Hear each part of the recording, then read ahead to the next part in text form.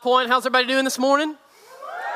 It's so good to see you this morning. It's so good to be up here on stage. It is always such an honor to be up here. It blows my mind every time they let me come up here and speak to you and teach. It's just awesome. Matt says that I am the only person that he knows that's country's accent gets thicker and worse when I teach. I am who I am. It just is what it is. So super glad to be here with you this morning. Usually when I'm up here, before I speak, I usually give some kind of plug about the youth. And so let me just say, our youth right now, LPY is just doing incredible things, just amazing on Wednesday nights. I mean, absolutely. Round of applause for our youth. I mean, in the last year, we have literally pretty much doubled our attendance on Wednesday nights. And it's not because of me, it's because I have an incredible team that helps me. It's because of y'all. And also because just God's doing incredible things and blessing us on Wednesday nights and what we do here at Life Point during our youth ministry. So super proud of those guys. With this Suit Up new series that we've been doing, we started brainstorming what could we do with students for this series. And so what we did is sort of the second gathering, we created this student section just like at a football game. And then we also, this is Justin Brown, I can't take credit for this idea, it was actually his idea. We also started what I think is probably the greatest thing, my funnest thing that we have done so far in youth. And that was, we started creating these fat heads for the staff. I know when I was a kid, I had this huge fat head on my wall of Troy Polamalu. It was awesome. So what we did is we started, what Justin has done is we've taken the faces of staff members and put them onto other people's bodies throughout this entire series. It's been absolutely awesome. So I think Desiree and Marley is going to reveal to you this week's fat head or staff fat head. So y'all just go ahead and come on up and reveal to the world for the first time this new staff fat head.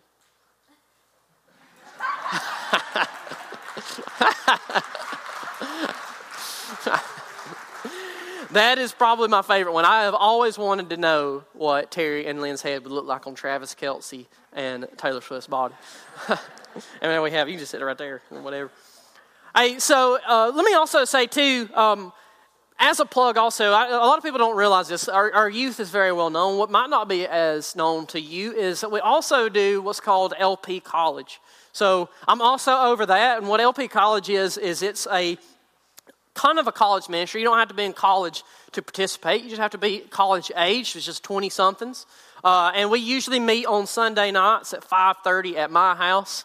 And that what we usually do is like a fire. We eat and then do Bible study as well. And it's really cool. It's super relaxed. It's a very chilled vibe and atmosphere. So if you are a student or you are of college age, then come see me afterwards. I'd love to talk to you about how to get you involved in that and be a part of a community to feed into your spiritual growth as a college-aged individual as well. So, you don't have to be in college. A lot of the people who come on Sunday nights, they're in their career. They're not in college at all. So don't think that you have to be in college in order to participate in LP College. But I wanted to put that out there before we got going this morning. But like I said, we're in this Suit Up series.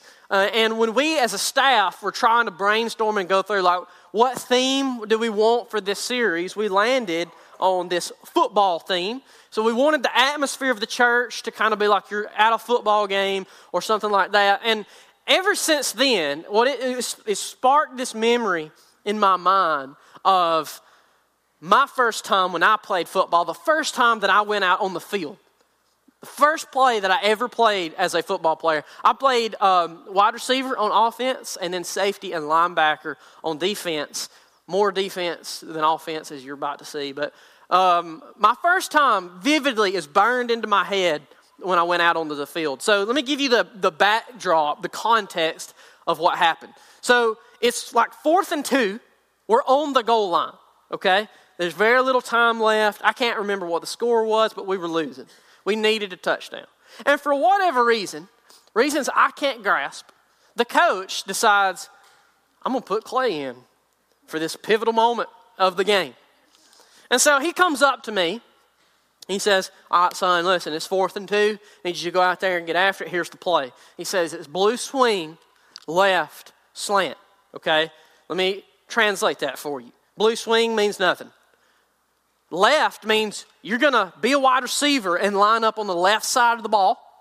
And then slant means you're just going to run a slant route, which means I'm going to line up, run 3 steps, slant into the end zone. He's going to throw me the ball. I'm going to catch it. Touchdown. Clay's a hero, right? So this is going to be awesome, like awesome. So I run out there, and I get in the huddle, and they're all looking at me, waiting for the play. And while they're all looking at me, I realize I'm the only wide receiver here, which means I'm the only option for the quarterback. The only option, which means I am going to get the ball, right? So I'm standing there, and they're all looking at me, and I say, all right, here's what he said. Blue swing, left slant. Oh, sweet. Great, we go off. So I line up, and I go stand in my spot. Wait, he snaps the ball, and when he snaps the ball, I slam into that defender and give the best run block you have ever seen in your entire life. Like that dude did not know what hit him. And I'm like, yes, sir, I'm killing it. It's my first time. Boom. Like I nail him, blocking the snot out of him. And I'm thinking like, here in a second, the running back's going to come back around. He's going to score. It's going to be amazing. And then, as I'm thinking all this, as I'm blocking this dude, at the corner of my eye, up here, I see the ball. Goes over my head and hits the ground. Referee blows the whistle. And like, it's turnover on down, so we all start trotting off film. Like, what just happened? Like, what in the world? Why did you do that? It was dumb. And I get about halfway back to the sideline, and I lock eyes with our coach, and he says nothing to me. He's looking at me like this. Like with despair and disappointment in his eyes that you cannot even comprehend.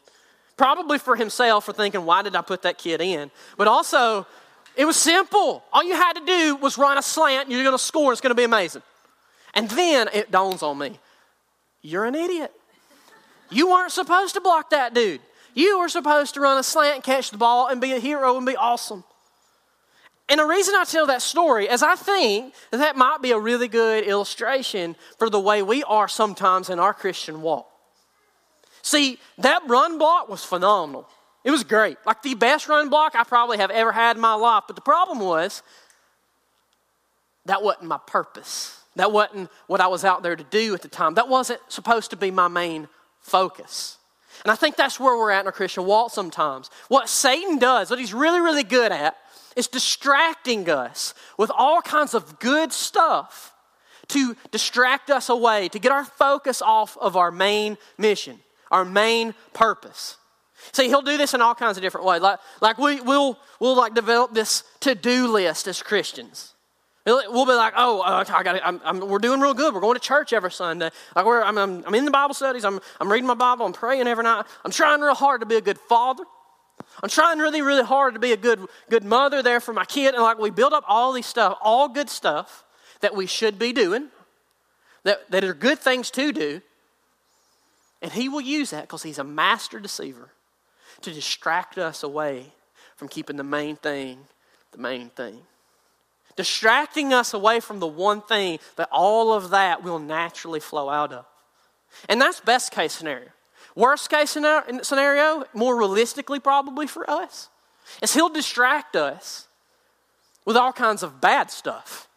And that's what ruins us most. Like he'll whisper in our ears and distract us by saying something like, have you noticed that car down the street that your neighbor has and you don't have? Have you noticed it's a wonderful summer day? Like all these people are going to the state park and camping, and you don't have a camper. Like you probably need to plunge yourself into debt and buy so you can get or let's go deeper. And say stuff like, have you noticed that man or that woman at your workplace? She's way prettier than your wife. He's way more handsome than your husband. And he will distract us with all of these things because his main purpose, what he wants to do is to get our minds off of the main point, the whole purpose. And I think that's why Paul gives the whole armor of God. And we're talking about Siri right there, and it did change. I don't know why we got Siri up here in the top right corner. Hello there, I'm Siri. What can I do for you? Go away. That's what you can do. Right? But it won't. It'll just stay there, okay? But Paul says, finally, be strong in the Lord and in the strength of his might. I think the reason why Paul does this is because we think, we really do think that we have what it takes to stomp the devil, to like resist his temptations, resist his distractions, and we think, well, I'm ready for him. Like I can take him, and we can't. Like you got to understand that Satan is profoundly powerful. He is incredibly smart, and he knows what he's doing. He's been around for a whole lot longer than we have, and he knows just exactly what he needs to say and just exactly what he needs to do to distract us and mess with us. And so Paul says, finally, be strong in the Lord, not in yourself. Be strong in the Lord and in the strength of his might, not your own. He keeps going. Put on the whole armor of God, that you may be able to stand against the schemes of the devil. The schemes of the devil are coming. This is what Paul is trying to get across to us. Like, if we act like the devil's not there, that does not mean he's not. He is coming. And he's got a whole band of demons, legions of demons who are doing his bidding and will do what they can to destroy us and to harm us and to tempt us and distract us. For we do not wrestle against flesh and blood, but against the rulers, against the authorities, against the cosmic powers over this present darkness, against the spiritual forces of evil in the heavenly places. Satan will do what he can to distract us into thinking that we are each other's problems. If we don't know our enemy, then we won't have a game plan to defeat him. It's what Matt talked about when he did this armor of God. Like, we have to understand that Satan is against us. Therefore, take up the whole armor of God, that you may be able to withstand in the evil day, and having done all, to stand firm. You want to be able to stand firm in the day of the devil? When the devil comes for you and does what he does best. If you want to be able to withstand him, it's that you don't just try hard. It's not that you try really, really hard to resist him. Instead, you put on God's armor. And then Paul goes in to explaining to us what that armor is. He says, stand therefore, having fastened on the belt of truth, and having put on the breastplate of righteousness, and as shoes for your feet, having put on the readiness given by the gospel of peace. What is the armor of God, Paul? Tell me what the armor of God is. And he says, well, here's what it is. There's the belt of truth. Then also, there's this breastplate of righteousness that we put on. We've already talked about those in the previous weeks. And then this week, the armor that we're talking about this morning comes down to these shoes. Like he says, put on these shoes that are the readiness given by the gospel of peace. And so here's my initial question. When I started reading this and trying to figure out what Paul's talking about is, why does he choose shoes? Like, what is significant about shoes? Again, the belt of truth, I get that. Yeah, we got to hold our pants up, all that good stuff. Like, I get that. Breastplate of righteousness, yeah, an arrow can't go through. That makes sense. What is so special about shoes? Like, they don't even make me, I don't understand. And the more I got to thinking about it, it started to remind me of something of when I was a teenager. So, because I think some people know this. Most people probably don't. But I think when I was 16, I went an entire year without wearing shoes. Okay? An entire year without wearing shoes. You ask me why? I don't know. Okay? I'm just telling you that I did. And let me tell you something. If you go a year without wearing shoes, you'll learn a whole bunch of stuff about your feet. Right? It's incredible. Like when I first started, I would walk on gravel like this because it hurt really bad. By the time that year was up, I'm like, okay, let's go. Like it's no big deal because the bottom of my feet got like super calloused, super hard, and I would walk through the woods and, oh, there's a thorn. Let me pull that out, and it was no big deal. Let me tell you what was a big deal though. In that year, I bet I got a poison ivy on the bottom of my feet no less than 7 times. That is rough. Let me just tell you, what I would do is I'd find me a couch somewhere and I'd just I'd scratch for 30 minutes just sitting there rubbing my, because it was the only relief that you could possibly get. Why in the world? What's the point of that? Because as interesting as that was for me, look, I did learn the importance of shoes in that year. Because shoes are not there just necessarily to protect your feet. They are that. But even more so, like shoes are there to give you an advantage in certain situations and climates to do what you need to do. Like they have grip on the bottom of them for different purposes. Like if you're a rock climber, they literally make rock climbing shoes. If you want to run trails, there's trail running shoes. If you want to hike, there's hiking boots and hiking shoes. Like there's all kinds of different shoes for where the bottom of them is conducive for whatever it is that you're doing. And Paul, I think he uses these words shoes and describes the gospel of peace this way because he's also pulling from this imagery that's given by these Roman soldiers. Because these Roman soldiers had all this armor on. They would also put like these spikes on the bottom of their feet, on the bottom of their boots, so that they could dig into the ground in battle. It's kind of like cleats today. Like, I'm going to put on cleats so that I can run faster and quicker and not slip. They would put spikes on the bottom of their shoes so that when the enemy came at them and tried to knock them down, they would have a firm footing. And they would be able to stand firm when the enemy was coming at them. They would be able to fight and not slip, not stumble, and not fall. And I think that is why Paul uses this word, these shoes, this illustration of shoes, to illustrate this gospel of peace. What Paul is telling us is if we want to stand firm, if we want to have good footing when the enemy comes at us, when he comes and he tries to distract us, when he comes and he tries to tempt us, what we have to do is make sure that we have good enough shoes on so that we don't stumble and fall when he attacks us. Because if you don't have shoes on, you're going to stumble and you're going to fall down. He is going to win. So what are those shoes? He's not talking about just some arbitrary footwear. Instead, he's using an illustration. He says the shoes that you need to put on in order to stand firm is the readiness of the gospel of peace. Well, what is the gospel of peace? Actually, Paul, several chapters earlier, explains it to us. In Ephesians 2, he says this, "But now in Christ Jesus, you who once were far off have been brought near by the blood of Christ, for he himself is our peace. He has made us both one and has broken down in his flesh the dividing wall of hostility." Our firm footing comes from the shoes of the gospel of peace, and Jesus is the gospel of peace, which is our firm footing. If we want to withstand the enemy, if we want to withstand Satan and his schemes, and when he comes at us and tries to attack us, it's not that we try hard. It's not that we work really hard to try to figure things out and do what we need to do. It's instead that we lean and our foundation is on the firm footing of the gospel of Jesus Christ. Because it is the gospel.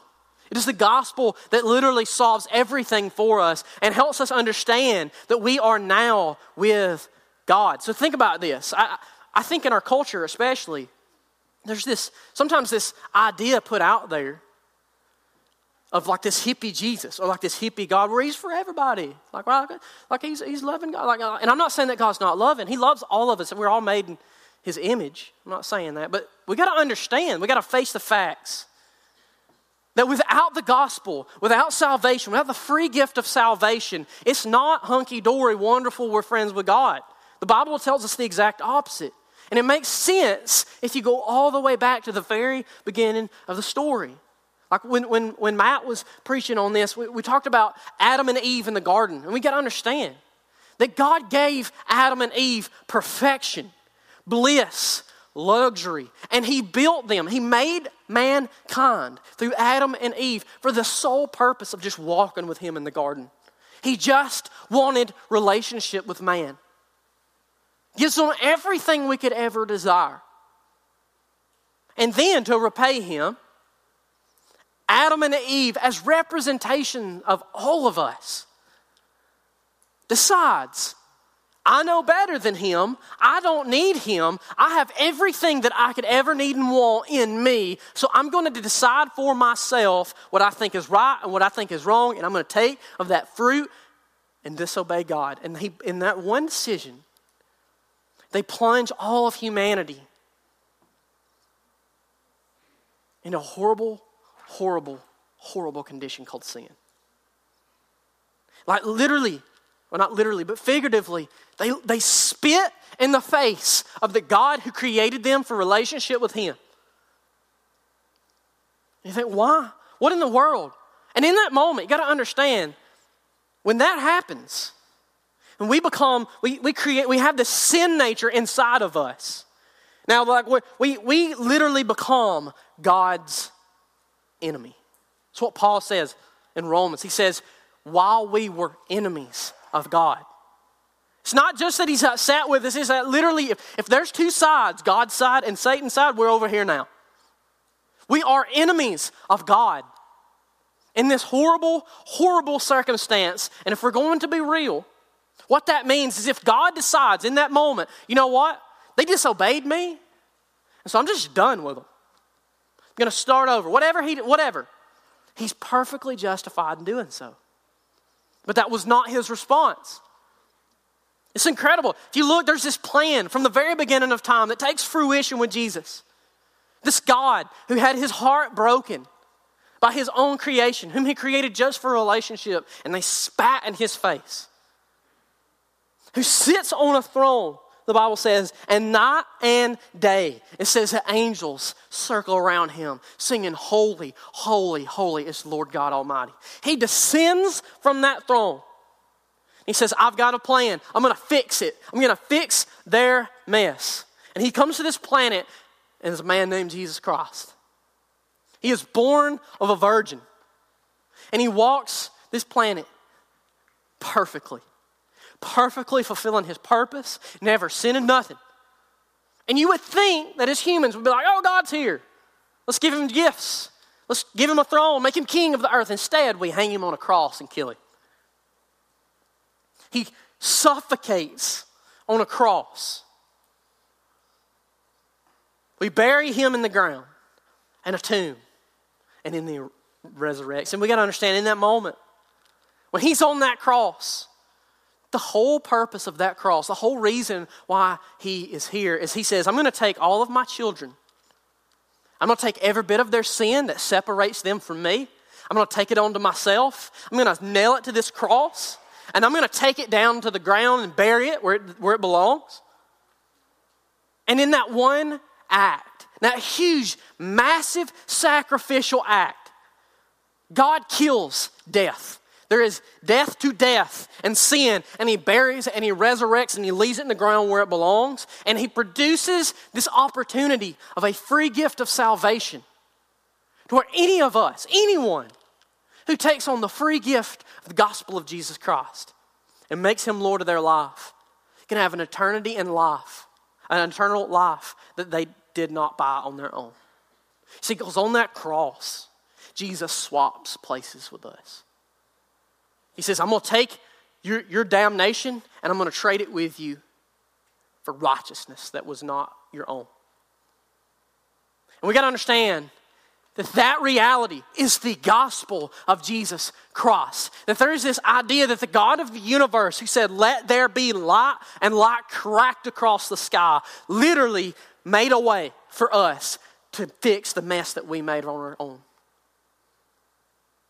We jack everything up and he fixes it. And all we have to do is take his free gift, this gift of the gospel of peace. So that we're in this realm where we're enemies with God over here. Gospel transforms us into children.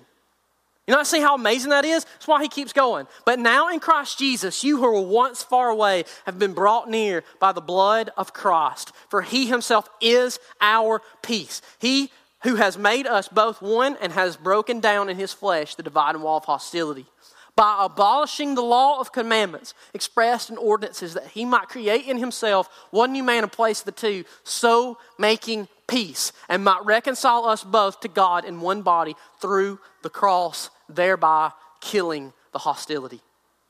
And he came and preached peace to you who were far off, and peace to those who were near. For through him we both have access in one spirit to the Father. So then, you who are no longer strangers and aliens, but you are fellow citizens with the saints and members of the household of God.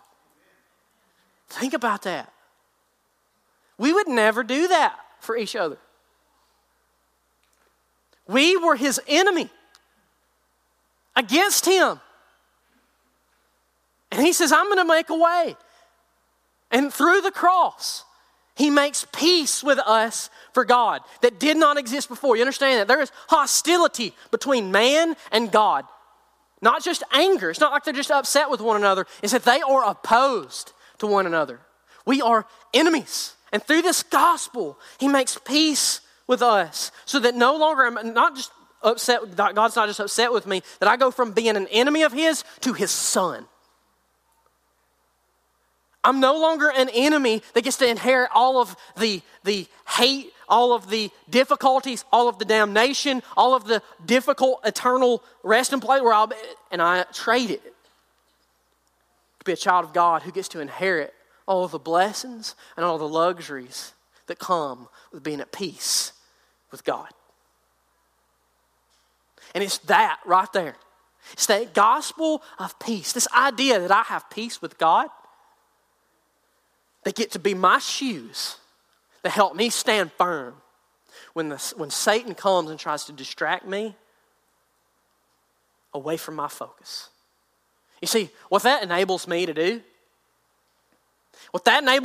is whenever he starts whispering in my ear and telling me a whole bunch of lies and trying to distract me, I get to come back with him not just from what I'm saying, but what God has already said. Because we got to understand, this battle between Satan and God is not a battle at all. The battle's been won already. Jesus, when he dies on that cross and resurrects, our eternal fate is sealed. Satan is sealed. Like, he doesn't get to do anything. The battle has already been won. And so I get to stand firm on this gospel of peace. When he looks at me and he says, Clay, have you noticed all the mistakes that you've made today? Have you noticed how bad you've jacked up lately? And you're useless, man. I get to look at him and I'm like, you know what? I absolutely have messed up. But you don't get to tell me I'm useless. Because the God of the universe decided that I was worth dying for. When he says, hey, Clay, like, have you noticed, like, look at all these temptations. Like, look what you could have. Look what you could have. Just give it. Like, all I have to do is I'm standing firm on that gospel of peace where I go, you know what? You're 100% right. I do want that bad right over there. But whatever luxuries, whatever things I think this would produce for me over here are nothing compared to what comes with the incredible blessings of the gospel of peace that has already been given to me. Be gone with your temptations. I have no interest in them. And this is what Jesus is proclaiming to his people when he comes. This is what he proclaimed when he came. Is that there is a way to have fulfillment of life, to have joy, to have peace with God. This is what he preached. What comes to the bottom line this morning. Practice what he preached. Practice what he preached. Because here's what this means for us. If you're sitting here this morning and you say, you know what, I am a child of God. I have put my faith and my trust in Jesus. He is my all in all. He is my Lord and he is my master. What that means when you say that is that there has been this transformation in your life where you become a new creation. You have a new demeanor. And you are a different person. And there are different responsibilities for you now. I need a different drive in you now. So here's what's incredible about Jesus. When he comes, when Jesus comes to this planet, he gives us the opportunity to see what God is like in a physical form. Like, he is love. He is extremely loving. He's the greatest preacher. He is everything that you could ever imagine. But we have to understand that Jesus came to this planet for one specific purpose. It wasn't that to be an awesome preacher. It wasn't so that he could be an awesome leader. It wasn't so that he could do all of these incredible miracles. He did all of those things. That's incredible. But his sole purpose in doing all of that is so that he could come here for this gospel of peace. He would come to this planet to die on a cross for you and for me. And what that means is that if I take hold of that free gift of salvation, I believe that he died on the cross and rose from the dead, and I make him my Lord, that means that suddenly my life mission changes too. Just like Jesus. Doesn't mean I'm going to die on a cross. He did that once and for all. But what it does mean is that my focus and my mission in life changes, and I'm going to practice what he preached. That means that my sole goal, my mission in life, is to spread this gospel of peace to whoever will listen. I'm going to live it out. I'm going to live it out in what I say and what I do.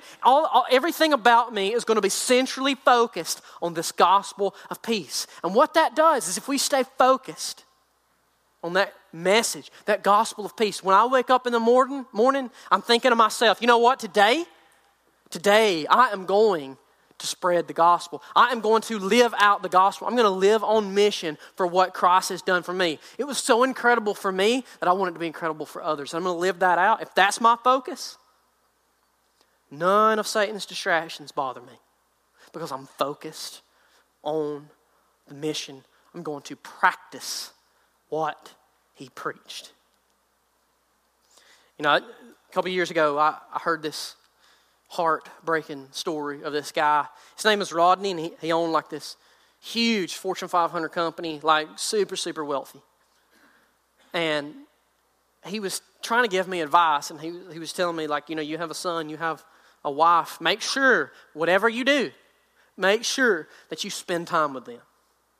You give them your attention, that you're there for them.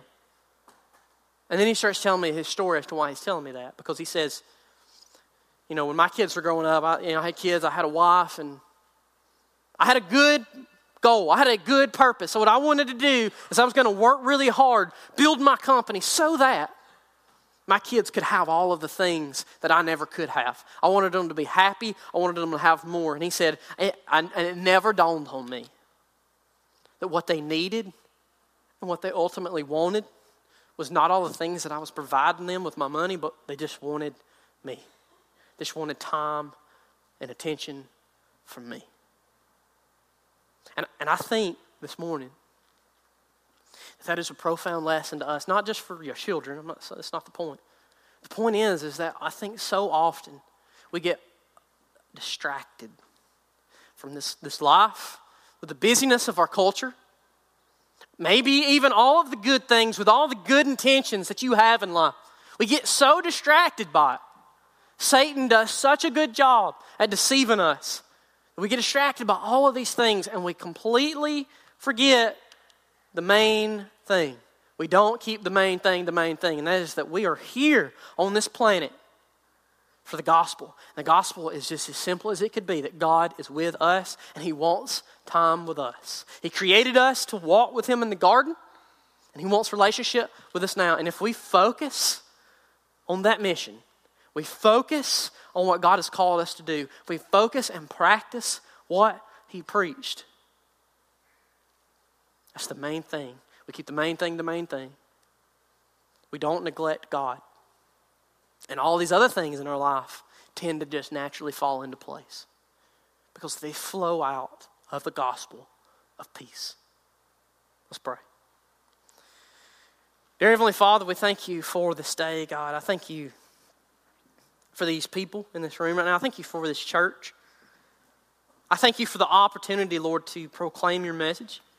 That you would look at me and do what you've done in my life. And so, Lord, I just pray, God, that if there's any in this room right now, Lord, that they're not your child,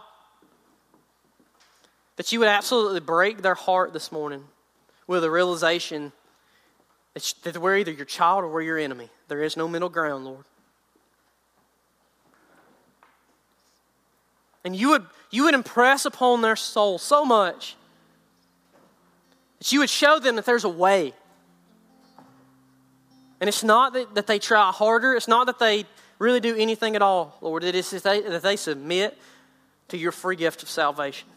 They look at your gospel of peace and so desperately want peace with you that they're willing to surrender what they have, their whole entire life, so that they can be in relationship with you and get the reconciliation that your gospel brings. So, Lord, those of us who are in this room, Lord, that are your children, that believe in your cross, believe in the forgiveness of your sins and that you rose from the dead, Lord, I just pray, God, that you would